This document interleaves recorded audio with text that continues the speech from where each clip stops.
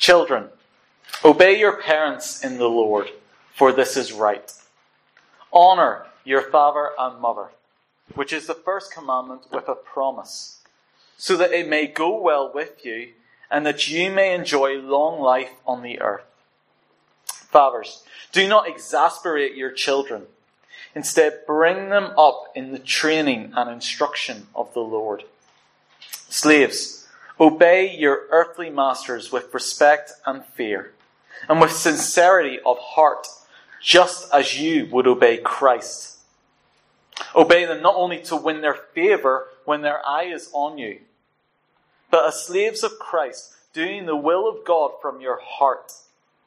Serve wholeheartedly, as if you were serving the Lord, not people, because you know that the Lord will reward each one for whatever good they do, whether they are slave or free. And masters, treat your slaves in the same way. Do not threaten them, since you know that he who is both their master and yours is in heaven, and there is no favoritism with him. Let's just pray.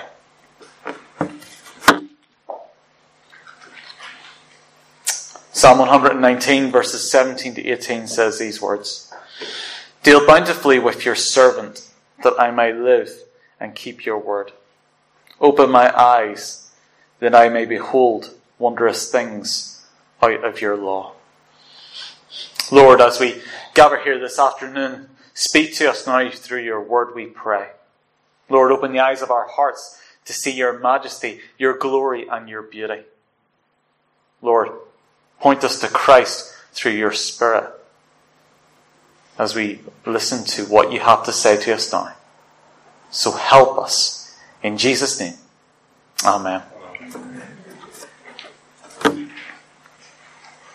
Culture is generally defined as the patterns of human activity and the symbolic structure that gives such activities importance.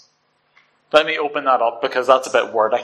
Let me give you a few examples of this. Come to church every Sunday is a cultural habit. Going to the cinema every Friday night is a cultural habit.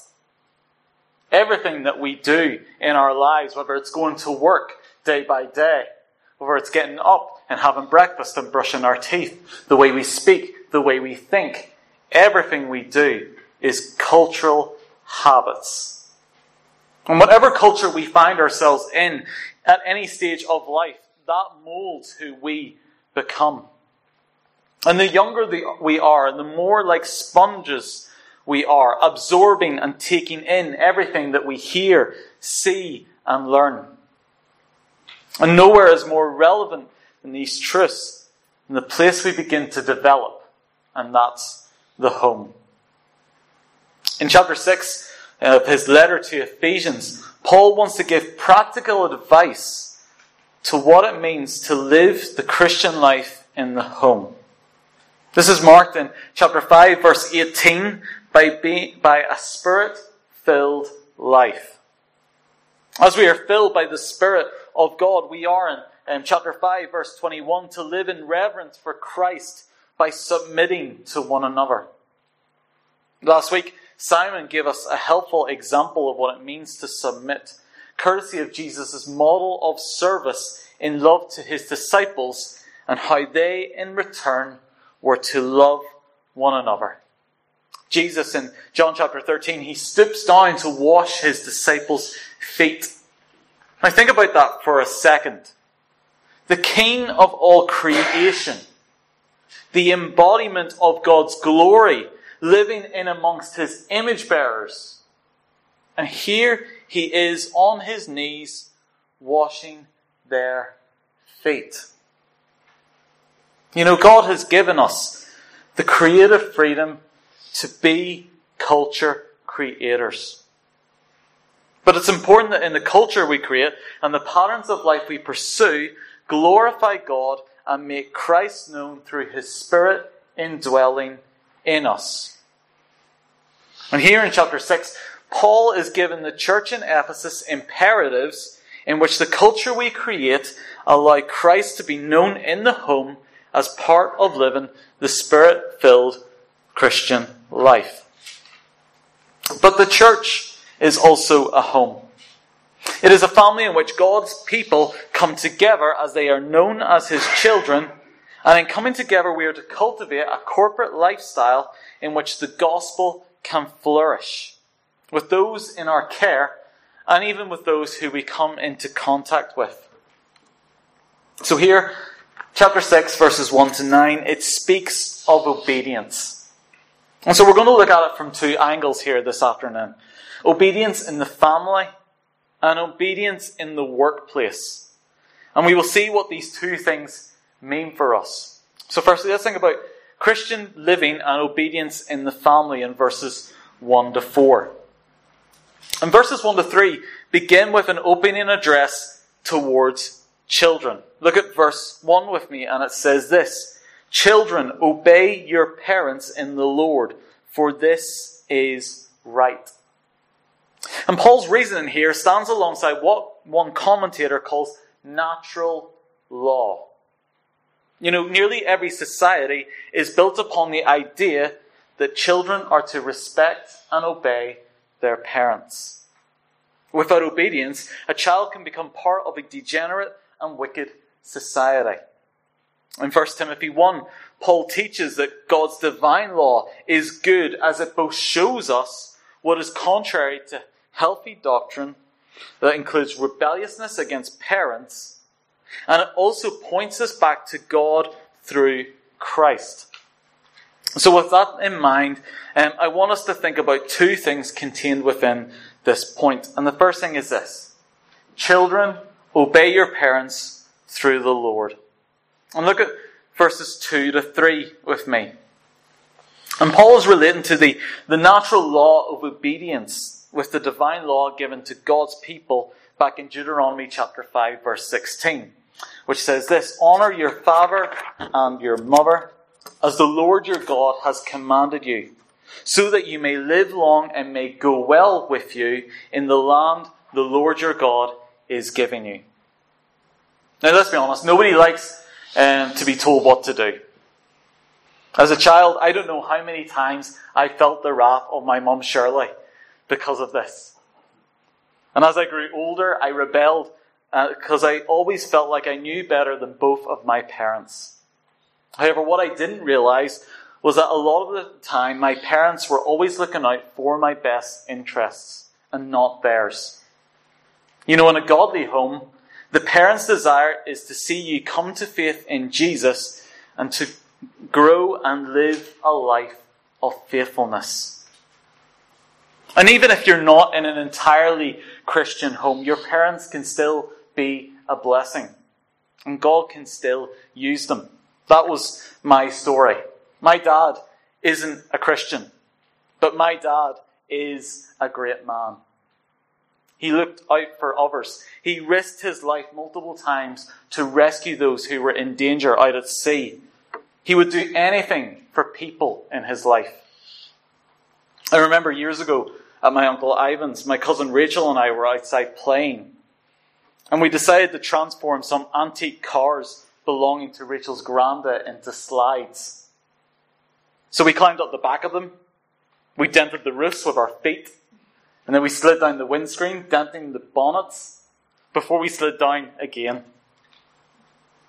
We were in massive trouble.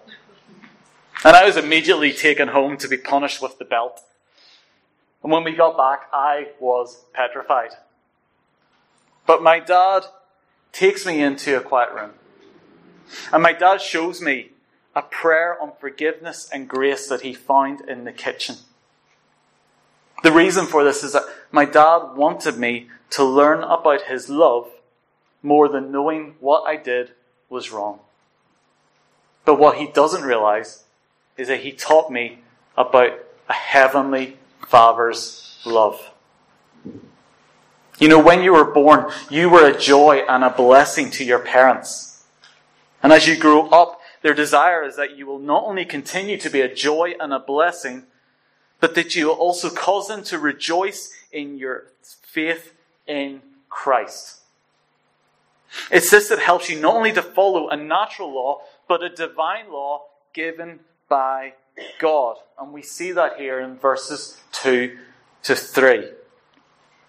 And it's this that helps you not only...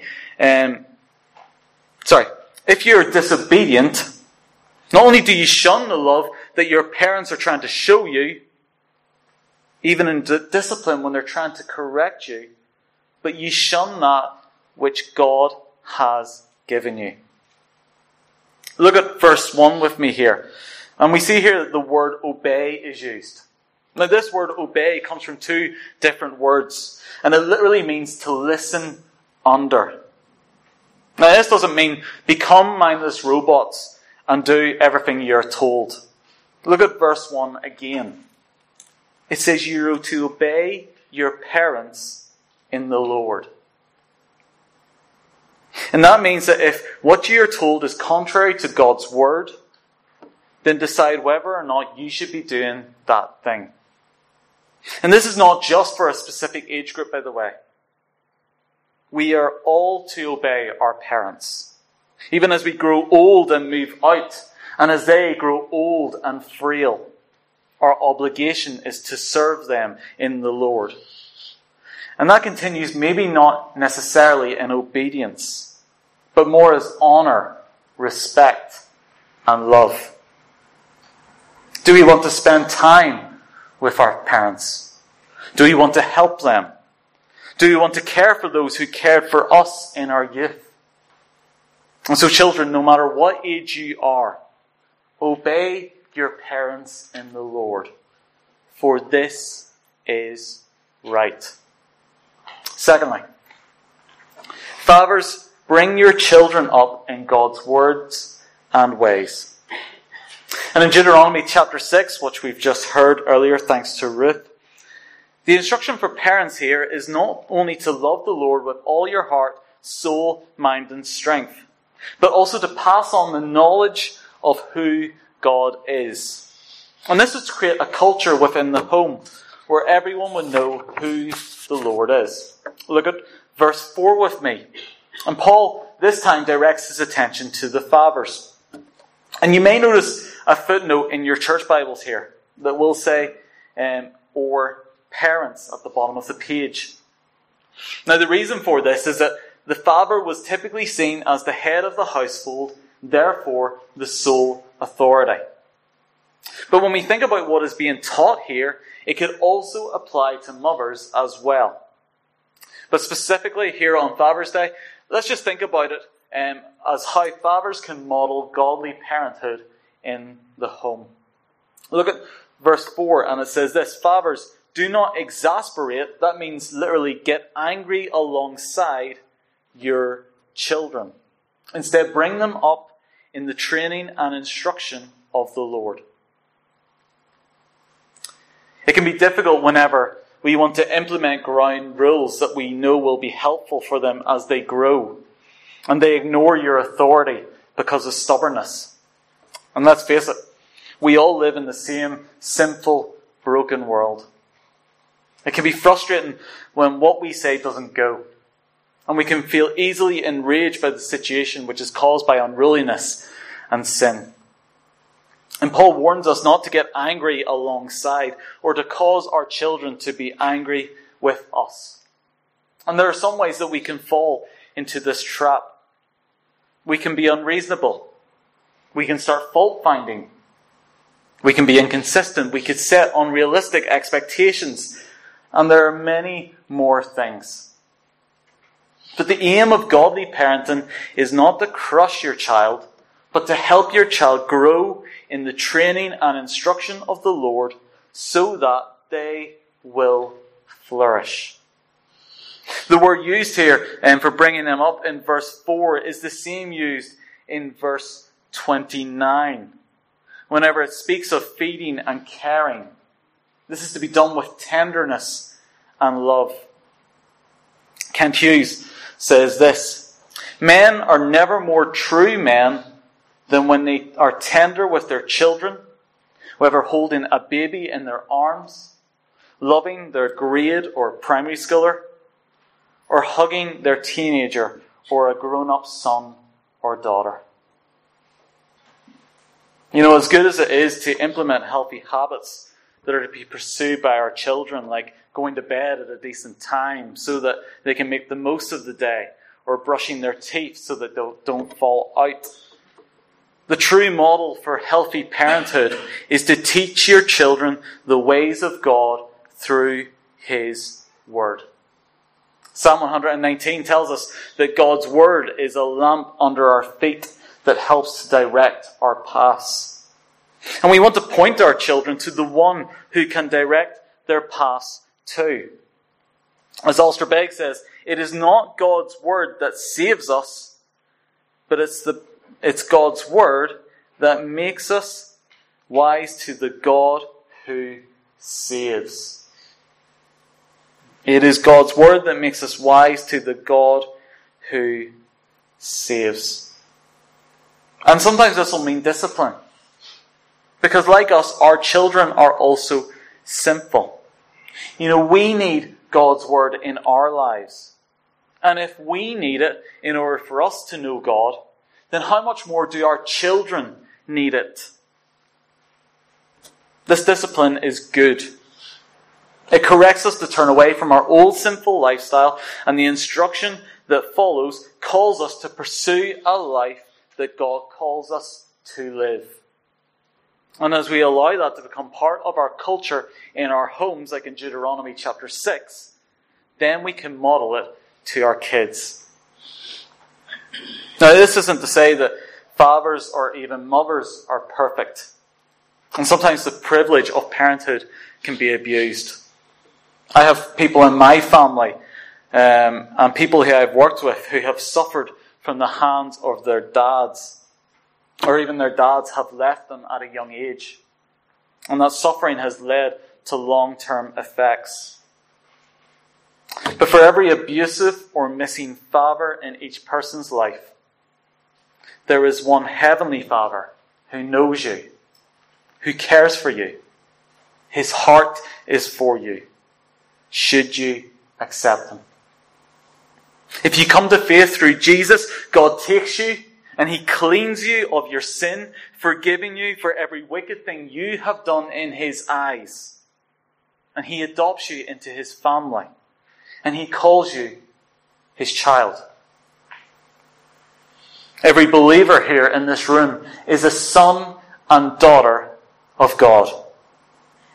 And that should motivate us as we seek to lead our children in obedience. Dads, if you are struggling to live up to this command, then can I remind you that all of us, and I really mean all of us, will make mistakes on this. None of us are perfect like our Heavenly Father. But our Heavenly Father has given us grace that helps us in our weaknesses. God can use any of us, even unrepentant, sinful people like my dad, to teach His grace and forgiveness to His children. And if God can use you, and you haven't yet come to faith, then God can use you because He wants you to know Him. He is trying to show who He is to you in your life.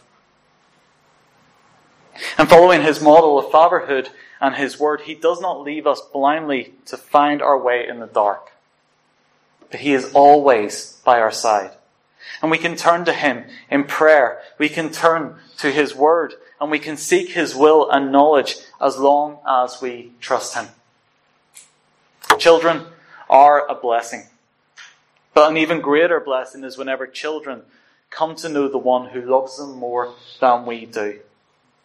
And our heart for them should not only be that they believe in Christ, but they learn to serve Him and follow His ways.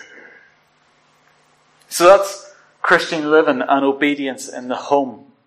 But what about the workplace in verses 5 to 9? Well, as we come to verses 5 to 9 here, firstly we'll have to deal with the elephant in the room. In the past this passage was used to condone slavery and to subdue those who might have wanted freedom. And here in the UK, we know that the abolition of slavery happened in 1807, with the US following in the 1860s. But slavery still exists today around the world. And Christian organizations like International Justice Mission are constantly working to eradicate it. Even in Britain here today, there is still slavery and human trafficking illegally happening behind closed doors. But when the Bible speaks of slavery, it speaks of it in different terms. In 1 Corinthians 7, Paul says that if a slave can gain freedom, then they should do it. In his letter to Philemon, Paul urges him to receive Onesimus as a beloved brother. Even the requirements for slavery in the Old Testament were categorically different from the Roman culture or the ideas that we have of slavery today. Being a slave was a way to repay financial debts that you couldn't make amends for. And on the year of Jubilee, those debts would be cancelled. And the slaves would be released unless they choose to remain in submission to their master because it is a better lifestyle than what they left behind. And furthermore, if someone was to try and sell someone into slavery, their punishment under God's law was death. You see, here the means of slavery in a fallen world under God's oppression, or God's provision, wasn't to oppress like the slavery in Egypt in Exodus, but it was to liberate those enslaved by debt. And Paul spent a considerable amount of time in Ephesus. He knew the culture and the people. And it's estimated that a third of the population in Ephesus at that time were slaves. And Paul is wanting to address the culture here with the corrective lens of the gospel. So let's think about this in two ways. Firstly, how slaves submit in obedience to Christ. And firstly, look at the various means in which Paul asks those under masters to practice their obedience. Verse 5, obey with respect and fear and with sincerity of heart, just as you would obey Christ. They are to obey. Look at verse 6 of me. Obey them, not only to win their favour when their eye is on you, but as slaves of Christ. And in doing so, serving God and doing His will that comes from the heart. Verse 7, serve wholeheartedly. That's in complete devotion.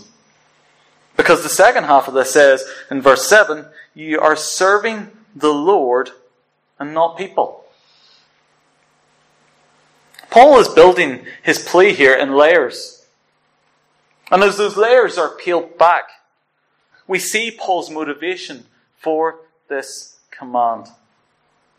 Paul himself considered himself to even be a slave and servant of Christ. And we see that in his introductions and his letters to Romans and Philippians. And Paul's motivation for serving the Lord came from how God had radically changed his heart, brought him to life, and in him prepared good works to do. And so Paul asks to serve, not just with your hands or your mouth, because anybody can do that. But serve with your heart. And so let me ask you this. What is your heart serving? You know, I've worked many different jobs in the past. I've been a building labourer. I've stacked shelves in a shop and I've worked in retail management. I've even picked whelks on the shore. I've cleaned toilets. I've been a music studio technician. And I was telling Jared last night, I worked as a care assistant in a nursing home, but I only managed that for 2 weeks. Some people just aren't cut out for it. And a colleague once asked me why I stack shelves for a living. And to be honest, I said the reason for it was because it was easy money. And it was. But that's not what my heart's answer should be. My heart should have been bent towards serving the Lord in that place, and that should have been my direct answer. Despite being in slavery here, slaves could work hard for various goals in Roman culture. Some slaves simply wanted freedom, and they would look to earn it and become a free man in society. Others took advantage of their newfound position, and they would work their way through the ranks of the household and find themselves in positions of power under their master. Whatever the reason, Paul tells these slaves that their heart shouldn't be set on serving themselves and their goals or their masters. If their heart is in Christ, they should serve Him in the gospel. And when we serve Christ in the workplace, our aim is no longer to make money or to make our name for ourselves. Our aim is to honour and glorify our Heavenly Master who places us in our own specific context as we create a culture in our personal lives, in the workplace, where we can serve Him and we can honour Him. And this all goes back to verse 21. Because everyone in the church should look to submit for Christ. And this is radical social change here from Paul. And yet he masterfully speaks into the culture to bring about positive changes for the gospel. And so all of us, no matter what, should live with Christ-centered accountability. And as we look at the last bit here about how masters submit in obedience, that includes them as well in verse 9. Everyone's master is Christ. And in the same way that in Galatians chapter 3, verse 28, Paul says that there is no more Jew or Gentile, the same as Ephesians 3, there is also no more slave or free, because we are all one in Christ Jesus. The conduct for masters and slaves is that those who find themselves in power must deal with their slaves by not showing hostility or favoritism, but by treating everyone with the same respect and compassion, the same way that Christ treats us all. It's the same way that slaves should serve too, seeking the reward in verse 8 that comes from Christ. And this takes us back to chapter 2, verse 7, where Paul says, so that in the coming ages that He might show us the incomparable riches of His grace. And what does that mean for us now? Well, it means that God's heart is for everyone, whether it's the rich or the poor, the powerful and the powerless. And God calls those in His church who find themselves in these brackets to honour Him wherever they find themselves serving on a daily level. In the home, serve one another. In the workplace, serve one another. If you're an employee in whatever sphere of work, work through Christ, work like Christ, and work for Christ. But if you're at or near the top, then lead through Christ, lead like Christ, who washed His disciples' feet, and lead for Christ. And how this work will depend on your context. In my past context, the bosses that I respected were the ones who stood beside me, who did the undesirable jobs that nobody else wanted, who served their staff with compassion and a desire to see them grow in maturity and become better workers. You know, our heart shouldn't just be that people become better workers or become better leaders. But as godly, Christ-following people, we want to glorify Him and make Him known through our actions, our words, and our goal is not to please others, but is to please Him in following His will for us in our lives wherever He places us. Again, we are not perfect in every way. And we're going to make mistakes as we do this. But the gospel gives us confidence to try in faith, knowing that God's grace is sufficient, not just in our mistakes, but also in using our feeble and weak efforts to manifest His glory. So as I close, in the home, we are to encourage our children in knowing Christ through what we teach them and as they follow our instruction in obedience. They are entrusting their lives in our hands. And the best we can do for them is to help them enjoy the blessings of a godly, Christ-centered household. And in the world and in the workplace, we all have one master who is supreme. Jesus is Lord. And regardless of who you are, whether you're young or old, the CEO or the cleaner, the Prime Minister or even the bin man, there is no social bias here with God. He holds everyone in the same dock. And if you submit your life to Christ as his slave or his servant, then serve just as he taught us to serve. In love, in humility, and in grace. I've said this countless times, but I'll say it again. We will mess this up. But for every failure, God takes it and he uses our feeble efforts in his mercy to manifest his glory. So if you're struggling in this area, there is grace for you to confess, to be forgiven, and to grow through Christ Jesus, God's Son, who serves you by his mercy and grace. Let me just pray. Heavenly Father, we thank you that on this Father's Day, we have a God who loves us as a Heavenly Father. Lord, we thank you that you have shown to us what it means to love our children. For the demonstration of love that you have shown us in sending your Son Jesus to die on a cross even while we were still sinners. Lord, forgive us for the times that we get parenthood wrong. Forgive us for the times that we forget to learn how to submit to each other out of reverence for Christ. And forgive us for the times, Lord, where we forget to submit our will and our authority to you in our workplace. Lord, help us to follow your paths. Lord, teach us to follow your ways.